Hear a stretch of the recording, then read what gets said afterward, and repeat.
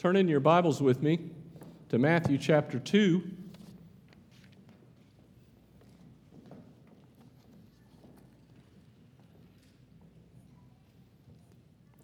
Almost every year when I preach at Christmas time, I always tell you that I love Christmas movies. I love It's a Wonderful Life. In fact, today, December 20th, is the day that it was put out in 1946, December 20th, 1946. So I love A Christmas Carol. I love White Christmas. And I especially love White Christmas, and I love A Christmas Carol.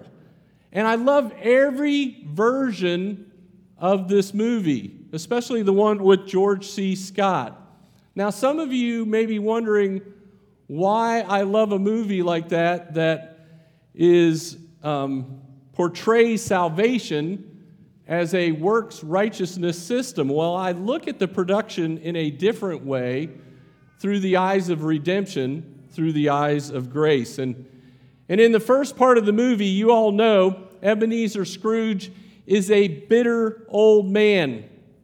He's bitter because of the misfortunes of the past. He's bitter because he followed after money instead of marrying his young person that he loved when he was younger. His anger and bitterness show in the way that he treats children, in the way that he treats the poor, in the way that he treats his family, and especially in the way that he treats Bob Cratchit. He especially hates Christmas because he has to spend money to give to the poor, to give presents, and to give his employees time off. He says, "Bah humbug" to it all. Now, he is the perfect picture of a man who is lost in his trespasses and sins, who hates everything to do with God, and especially he hates the Christmas season when we celebrate the greatest gift ever given, the Lord Jesus Christ. Well, you know the rest of the story. Scrooge wakes up on Christmas morning a changed man. It's as if he was born again. He wakes up with shouts of excitement. He's been given a second chance of life, and he's filled with great joy. And that's what our new birth gives to us, a second chance at life, a new ability to please God when we never had that ability before. We as Christians celebrate at Christmas the greatest gift ever given. And Christ came to this earth as a babe to save his people from their sins. He lived a perfect life. He kept every aspect of the law because he knew that we couldn't do it. He died on the cross. He paid for our sins because he knew that we couldn't. He regenerated our hearts. He made us born again. He called us to himself because he knew that we wouldn't do that. If you are a Christian this morning, then you have been given the greatest gift ever given. And so what I want you to do this morning is ask yourself this question: how am I responding to this gift? How am I responding to this gift? In fact, this isn't in the sermon. Denise just got a gift a little while ago, and she opened it up just a few minutes ago, and she got so excited. I mean, she went, "Wow!" Right?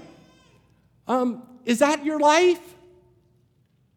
Is that how you're reacting to the gift of Christ? Or is your life an illustration of bah humbug? Bah humbug. Look at Matthew chapter 2, verses 1 through 12. This is the word of God. Now, after Jesus was born in Bethlehem of Judea, in the days of Herod the king, Magi from the east arrived in Jerusalem, saying, "Where is he who is born King of the Jews? For we saw his star in the east and have come to worship him." When Herod the king heard this, he was troubled, and all Jerusalem with him. Gathering together all the chief priests and the scribes of the people, he inquired of them, "Where is the Messiah to be born?" They said to him, "In Bethlehem of Judea. For this is what has been written by the prophet. And you, Bethlehem, land of Judah, are by no means least among the leaders of Judah. For out of you shall come forth a ruler who will shepherd my people Israel." Then Herod secretly called the Magi and determined from them the exact time the star appeared. And he said to them and he sent them to Bethlehem and said, "Go and search carefully for the child, and when you have found him, report to me, so that I too may come and worship him." After hearing the king, they went their way, and the star which they had seen in the east went on before them until it came and stood over the place where the child was. When they saw the star, they rejoiced exceedingly with great joy. After coming into the house, they saw the child with Mary his mother, and they fell to the ground, and they worshiped him. Then, opening gifts of gold, frankincense, and myrrh, and having been warned by God in a dream not to return to Herod, the Magi left for their own country by another way. Now, this story focuses on the coming King of Kings and Lord of Lords, of course, Jesus Christ. But also in this story is how men respond to the gift that God has given. We're going to look this morning at the response of the Magi and how we can respond in like manner. And the first thing that we're going to look at is the Magi's response of obedience. Look at the first two verses again. It says, "Now after Jesus was born in Bethlehem of Judea in the days of Herod the king, Magi from the east arrived in Jerusalem, saying, 'Where is he who has been born King of the Jews? For we saw his star in the east and have come to worship him.'" Now, who are these guys? Who are these guys called Magi? Well, the first thing that I want to do is I don't want to bust your bubble, but they are not kings. There's probably not three of them.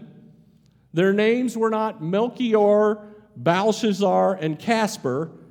And finally, they didn't arrive on Christmas Day. They probably arrived about 3 to 6 months later. You look at verse 11, it talks about Mary and Joseph already being in a house. So this was later on, after the birth of Christ. My mom, knowing these facts, when she used to set up her nativity, she would put the nativity in the living room, and she would put the Magi in the bathroom. That was figuratively showing a distance of 3 to 6 months in between those two. She wanted to be accurate, in her portrayal of the nativity scene. But the Magi, one writer says this about the wise men. He says, "The Magi first appeared in history in the 7th century BC as a tribe within the Median nation in eastern Mesopotamia. Many historians considered them to be Semites, which, if so, made them, along with the Jews and the Arabs, descendants of Noah's son Shem. It may also be that, like Abraham, the Magi came from the ancient Ur in the Chaldea." Now listen to this part. "History tells us that no Persian was ever able to become king without mastering the scientific and religious disciplines of the Magi, and then being approved and crowned by them. Maybe that's the reason why they came to Bethlehem, to tell the world and the Jewish world that Jesus is the King of Kings." We also learn from the book of Daniel that the Magi were the highest ranking officials in Babylon, right under King Nebuchadnezzar. And you remember the story how Daniel interpreted the dream from Nebuchadnezzar when the wise men couldn't do it.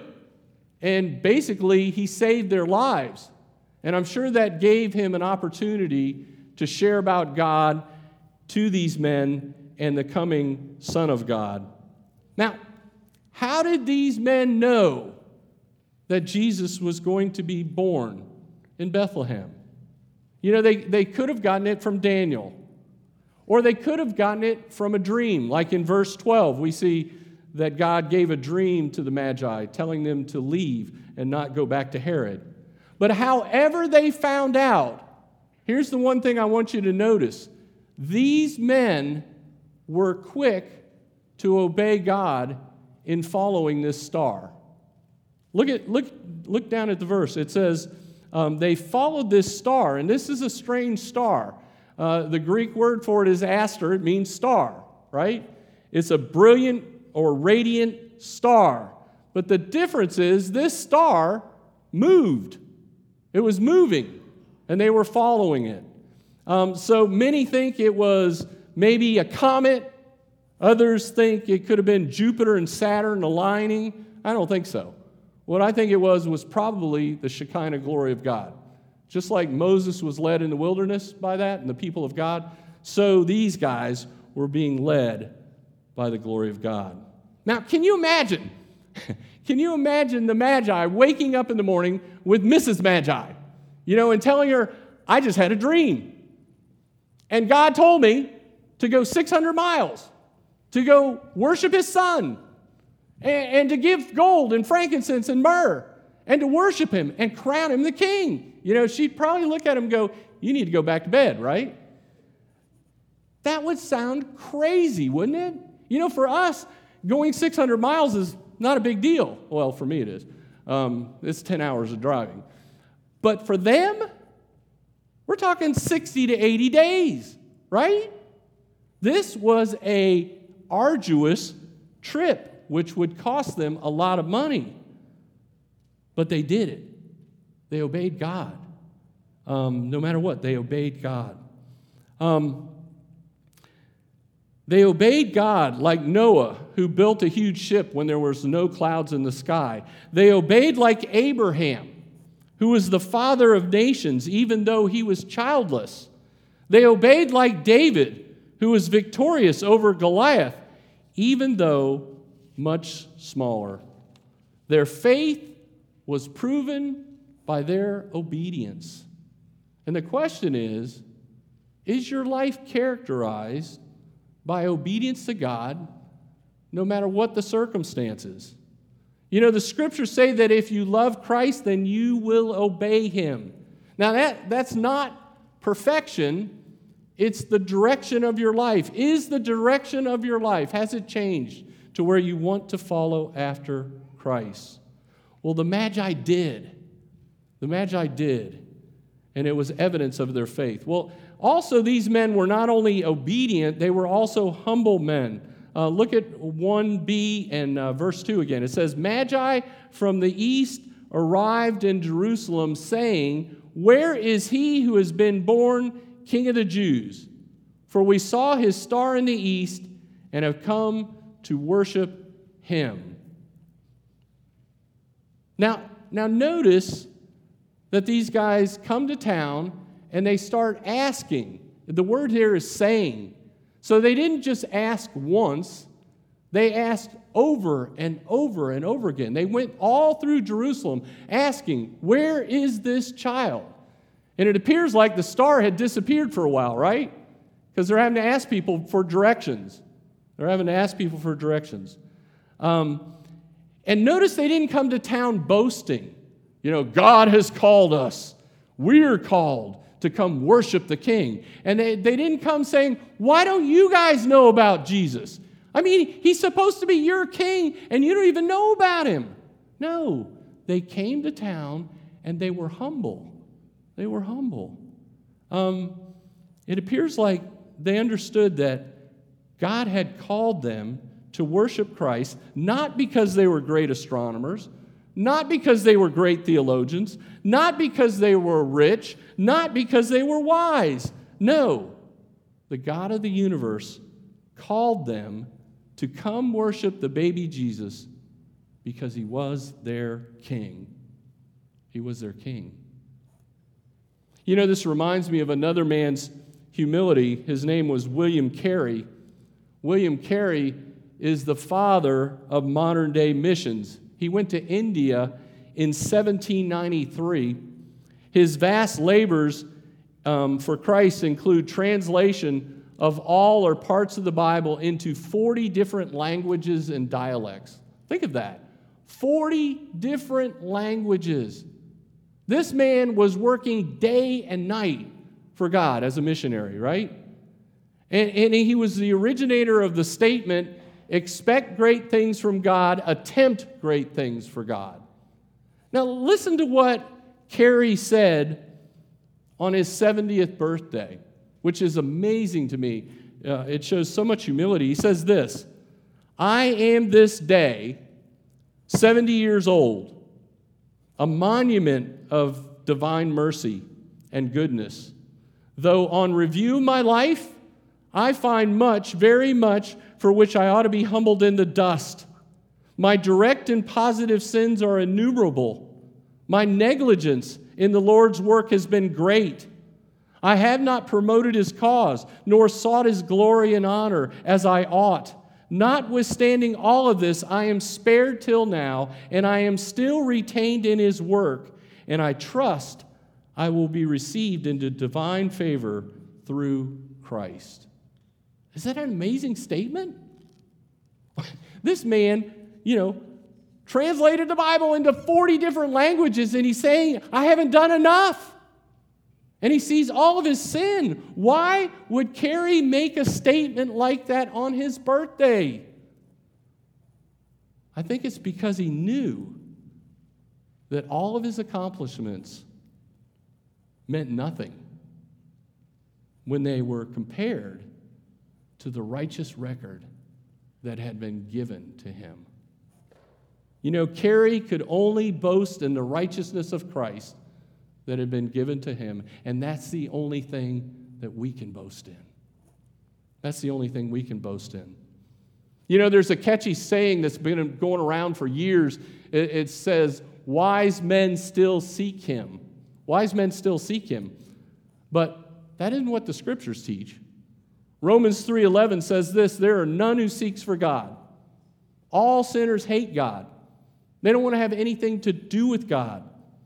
1 Corinthians 1:26 through 31 says this, for consider your calling, brethren, that there were not many wise according to the flesh, not many mighty, not many noble, but God has chosen the foolish things of the world to shame the wise, and God has chosen the weak things of the world to shame the things which are strong, and the base things of the world, and to despise, God has chosen the things that are not, that he might nullify the things that are, that no man should boast before God.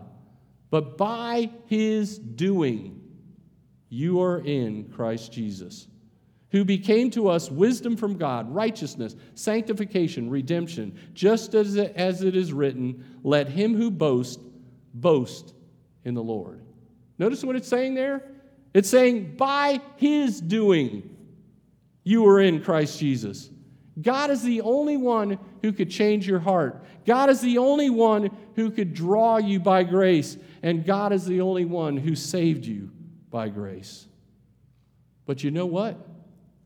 That doesn't mean you're not responsible.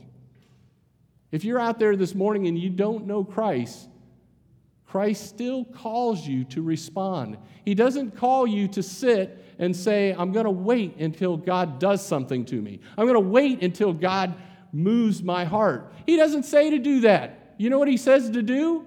He says, repent and believe. Repent and believe.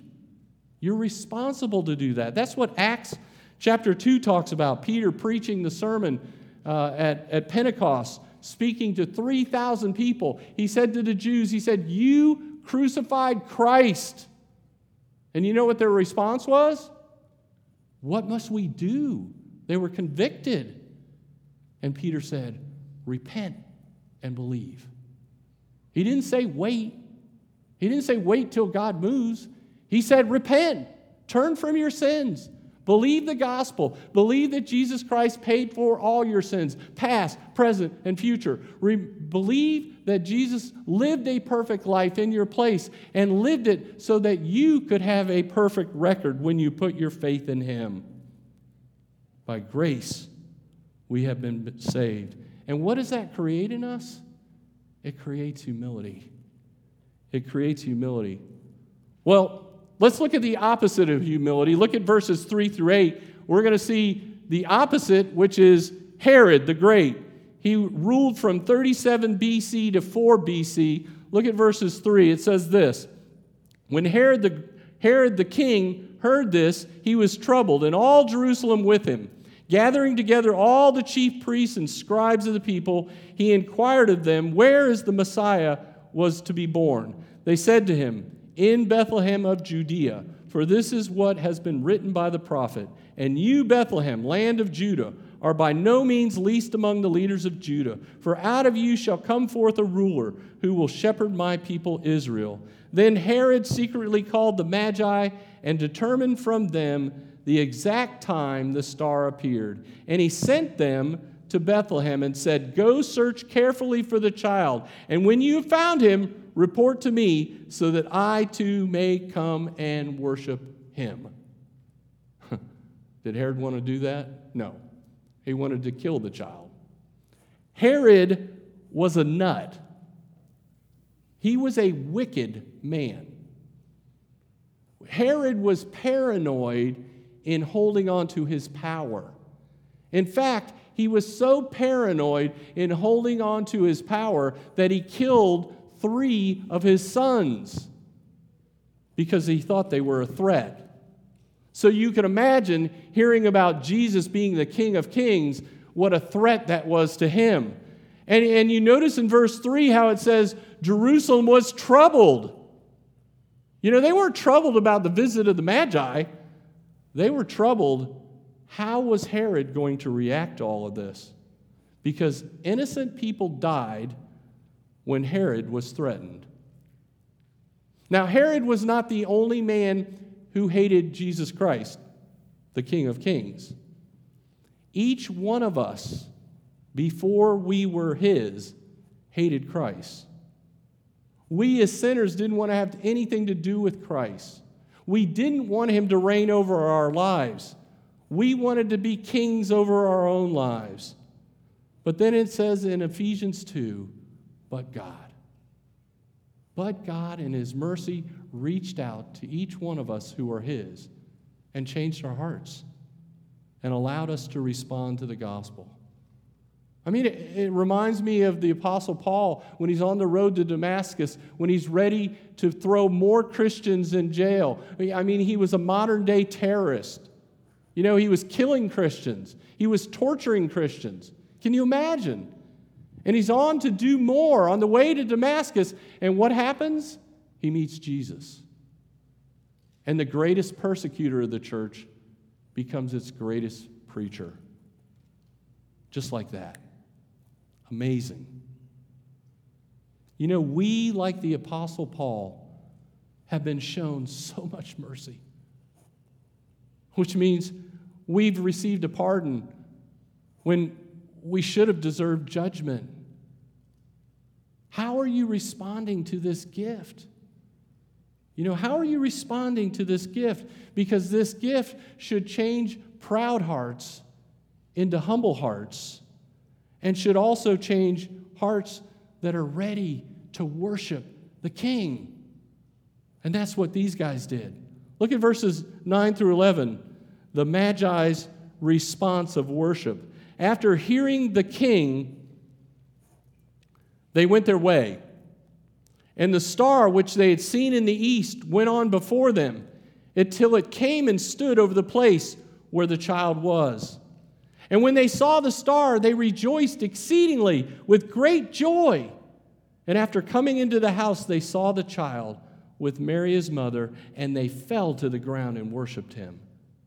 Then, opening their treasures, they presented to him the gifts of gold and frankincense and myrrh. And having been warned by God in a dream not to return to Herod, the Magi left for their own country by another way. These guys traveled hundreds and hundreds of miles to worship the baby Jesus. And they came with much great expense to themselves, their families, and even possibly their reputations. Remember I said probably people thought they were crazy doing this. And they came not focused on themselves, thinking, what's in this for me? But they came thinking about what's in this for God. I am called to worship the King.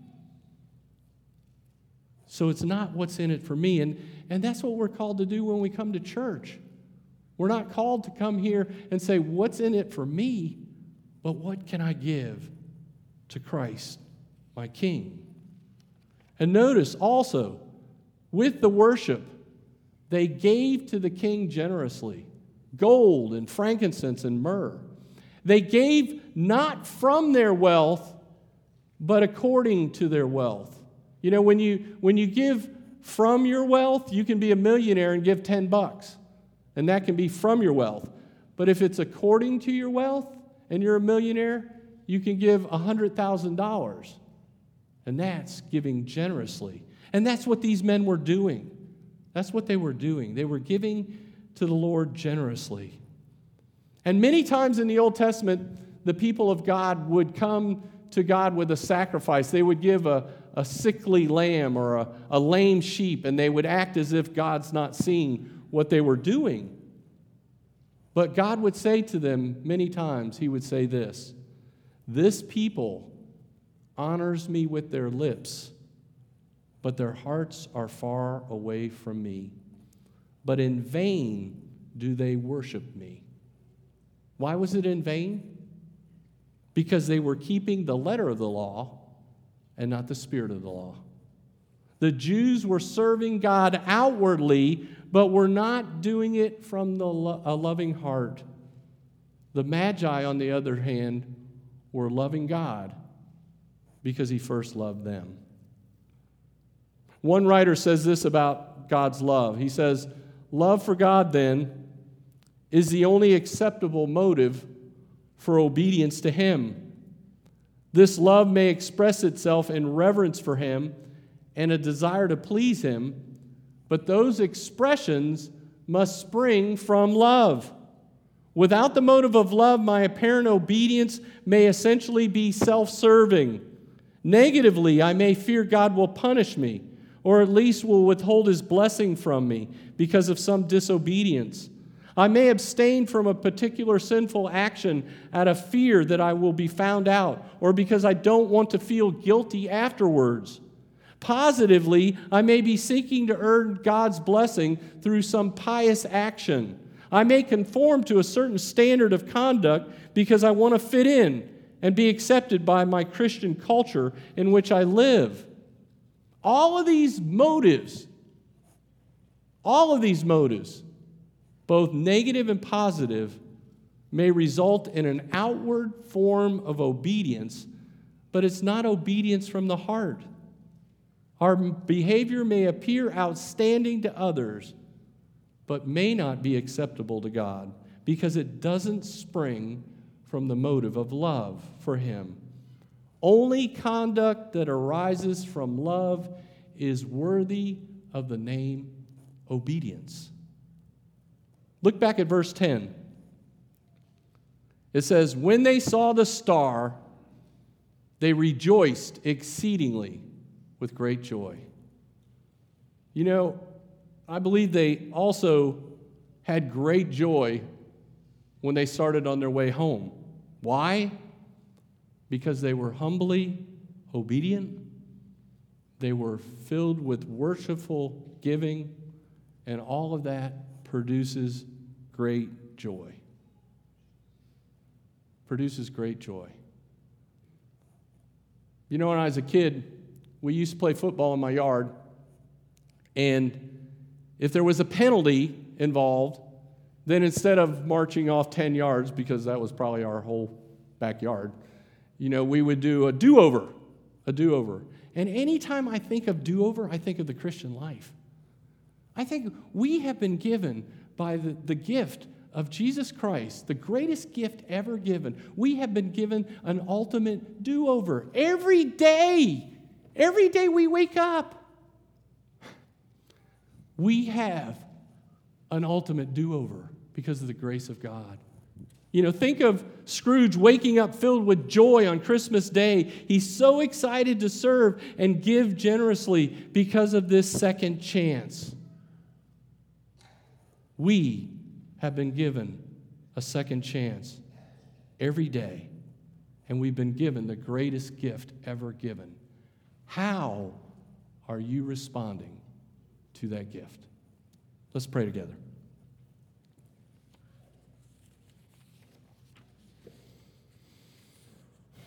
Father, we thank you for the gift that we've been given. Help us not to take it for granted or to abuse the grace that we've been given. We know that it's your kindness that leads us to repentance. So let us marvel at this gift that we have received, and let us return to you thankful obedience, for we pray in Jesus' name. Amen.